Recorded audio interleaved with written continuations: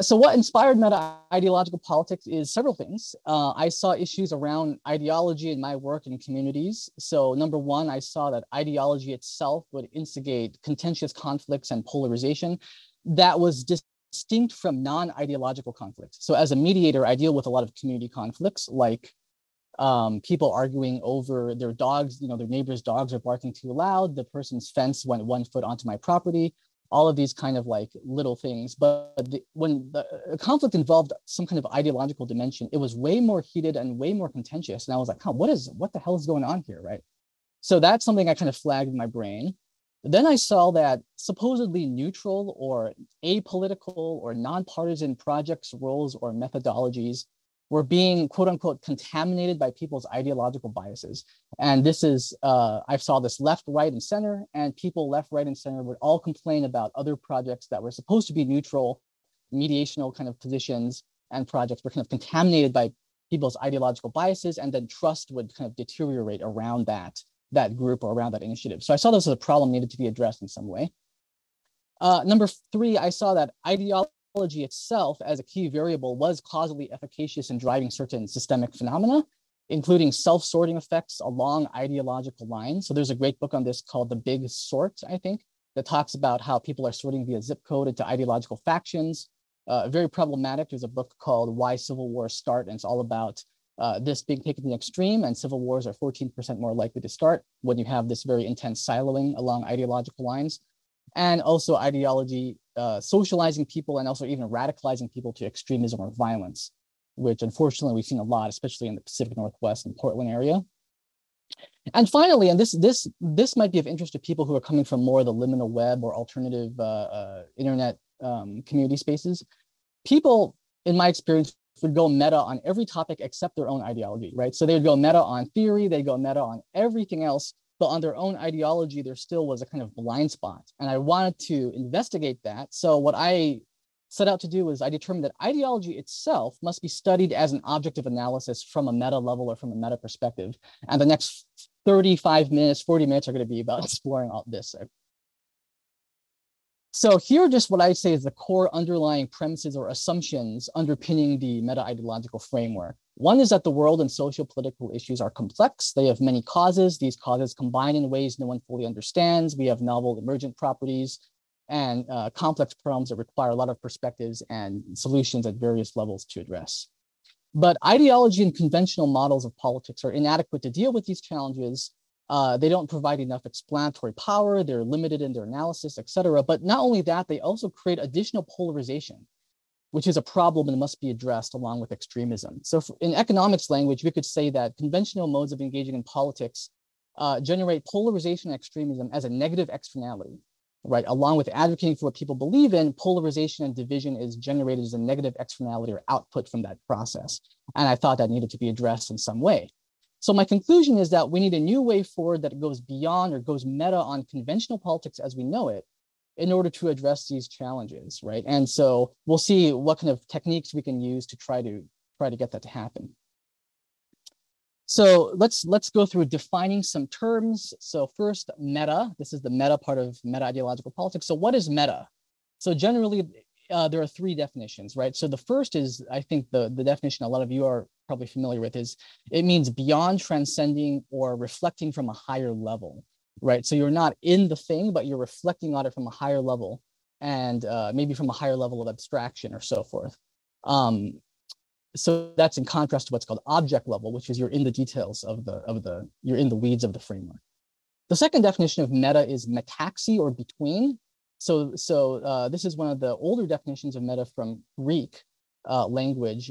Plato used it. So between two different things. So this is more of the mediational component of metaxy. And for those of you who are familiar with metamodernism, Vermeulen and Van Danneker got meta from metaxy. So it's between this, and this can imply kind of oscillation, which is a core part of metamodern cultural theory. And then third, meta could mean self-referentiality, or something about that thing. So metacognition is thinking about thinking, or cognition about cognition. Meta-science is science about science. Meta-theory is theory about theory. So meta-ideology logically means an ideology about ideologies. So meta-ideology could mean beyond ideologies, between ideologies, or self-referencing ideology reflecting on itself. All of those work as potential definitions. All right. What is ideology? This is such a contentious topic. It just tickles me to no end. So I want to hear from you. So go ahead and type your definition of ideology in the chat. I will monitor the chat and then read out loud, kind of tracking what people come up with.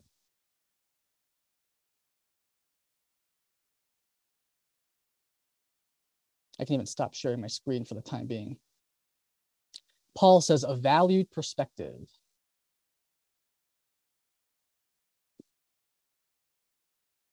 Tracy, personal beliefs. Varun, way of thinking to operate in the world ideally. Ooh, I like that definition. Informed opinion, Phyllis. Systematic political framework. Yeah, these are all great. Jeff Salzman, worldview. Wondering if someone has a like a pejorative, negative. Wheaton, belief system that is important and orienting to the holder. Great. Caleb, a system of thought that organizes beliefs and actions in a social environment. Awesome. Yeah, these are all great definitions. Robert, hegemonic BS to exploit the worker. Awesome. Stephanie, if you want pejorative, a worldview that thinks it's the one and only right worldview. Yes. So kind of exclusivistic. Great. So I will share my screen again.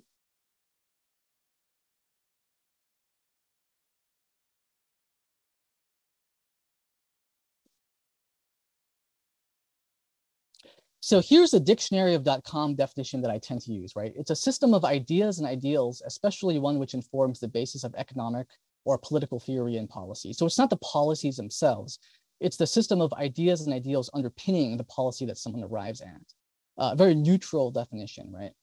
The second one is actually the science of ideas. And this is from Antoine Destutt de Tracy, who is a French Enlightenment thinker who was imprisoned during the revolution in France.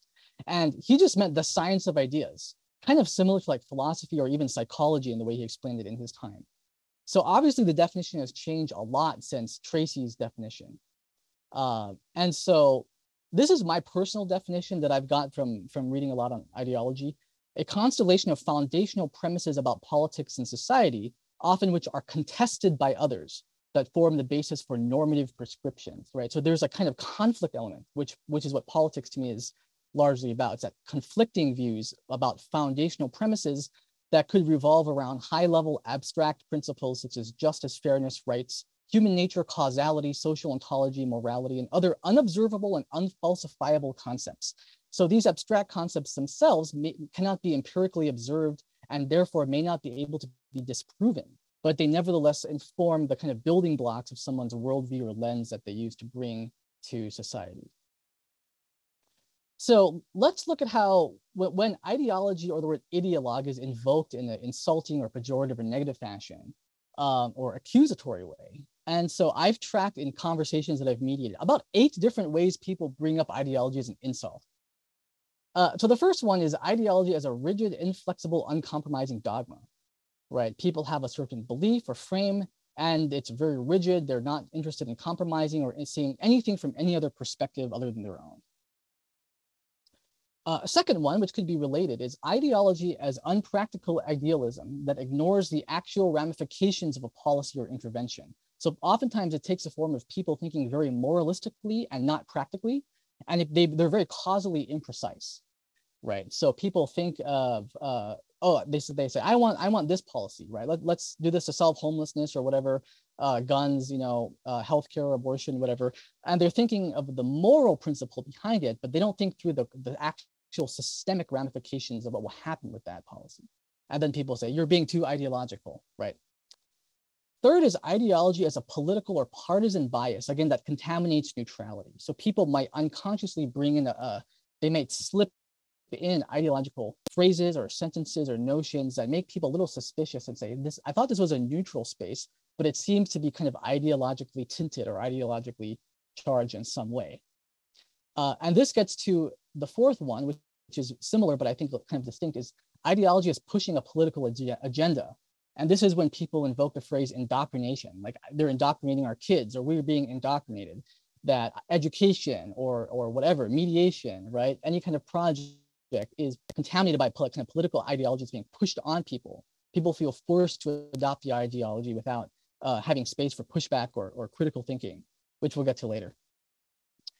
Number 5 is ideology as a faulty social political epistemics, where people make tautological assertions or claims that have no justification. In philosophy, that means there's no evidence or reasoned arguments to back up the claim, right? People just make a claim. I believe this, period, end of story. Why do you believe that? Because it is tautological. There's no justification or evidence or argument for why someone should support that. Number 6 is ideology as a predictable kind of pattern set of consistent behavior, right? So there's an interesting study that I'm sure some of you are familiar with. If you can predict one person's political belief or position on issue, you can predict all of the rest of them. Okay, why is that? Isn't that kind of strange? Or there's a novel event that happens in the world. You can predict how people are going to react because they're bringing a predictable lens or framework to viewing that particular thing. So there's this quality of stop being so predictable, like like something that an AI could be behaving in that way. Think for yourself, and that's closely related to number 7, which is ideology as groupthink or herd mentality. It's a lack of what complexity theorist Nassim Taleb calls idiosyncratic modification, right? People are group thinking. They're just regurgitating the talking points from their tribe or their side and not actually thinking through things by themselves and on each issue's own terms. My friend who's in the audience today, TJ, calls it schismogenic herd mentality. And I like that. I like that term a lot. And then number 8 is ideology is a blinding force that obstructs clear seeing. And this is kind of when Jordan Peterson says abandon ideology, he means it in this way. And interesting enough, it was Karl Marx that came up with this original definition of ideology as a negative thing. Ideology is internalized false consciousness that blinds one to the oppressive nature of, in Marx's case, capitalist system. So it's kind of the wool that's pulled over someone's eyes, and if only they dropped it, they would see the world as it is. And I'll also critique this perspective later, but that's kind of, these are the 8 ways I've observed people use ideology in a negative or insulting way. So ideology seems pretty bad in that case, right? So we should get rid of it. So Jordan Peterson in his book, 12 More Rules, chapter 6 is abandon ideology. That's rule number 6, or I guess rule number 18 altogether. So why not abandon ideology? So this is from atheist philosopher Daniel Dennett. And he has a quote on philosophy and science. And what he says is, there is no such thing as philosophy-free science. There is only science whose philosophical baggage is taken on board without examination. So if we swap out philosophy for ideology and science for politics, we get this. There is no such thing as ideologically free politics. There is only politics whose ideological baggage is taken on board without examination. So we're going to really examine ideology and examine our own ideological tendencies, right? So let's see a show of hands here. How many of you know someone who said, I'm not ideological or I'm beyond ideology, but then proceeded to say things or act in a very ideological way? Has anyone ever had that experience? Okay, if you see a few hands, okay, see a few hands being raised, yes. So my argument from my own experience is that I call this ideological bypassing or ideological blindness, right? We're trying to abandon ideology is kind of like saying, I don't have a shadow or I don't have a bias. Whenever someone says, I don't have a shadow or I don't have a bias, you can probably bet that they're pretty freaking biased, right? Because when you don't like something, it limits our capacity to reflect on and be aware of our ideological biases and the dominant framework that we're using or applying in a certain situation. So here we come to the meta-ideological paradox is ideology must be transcended, but cannot be fully abandoned, or at least that orientation may not be that most helpful for fully being aware of our ideological tendencies, right?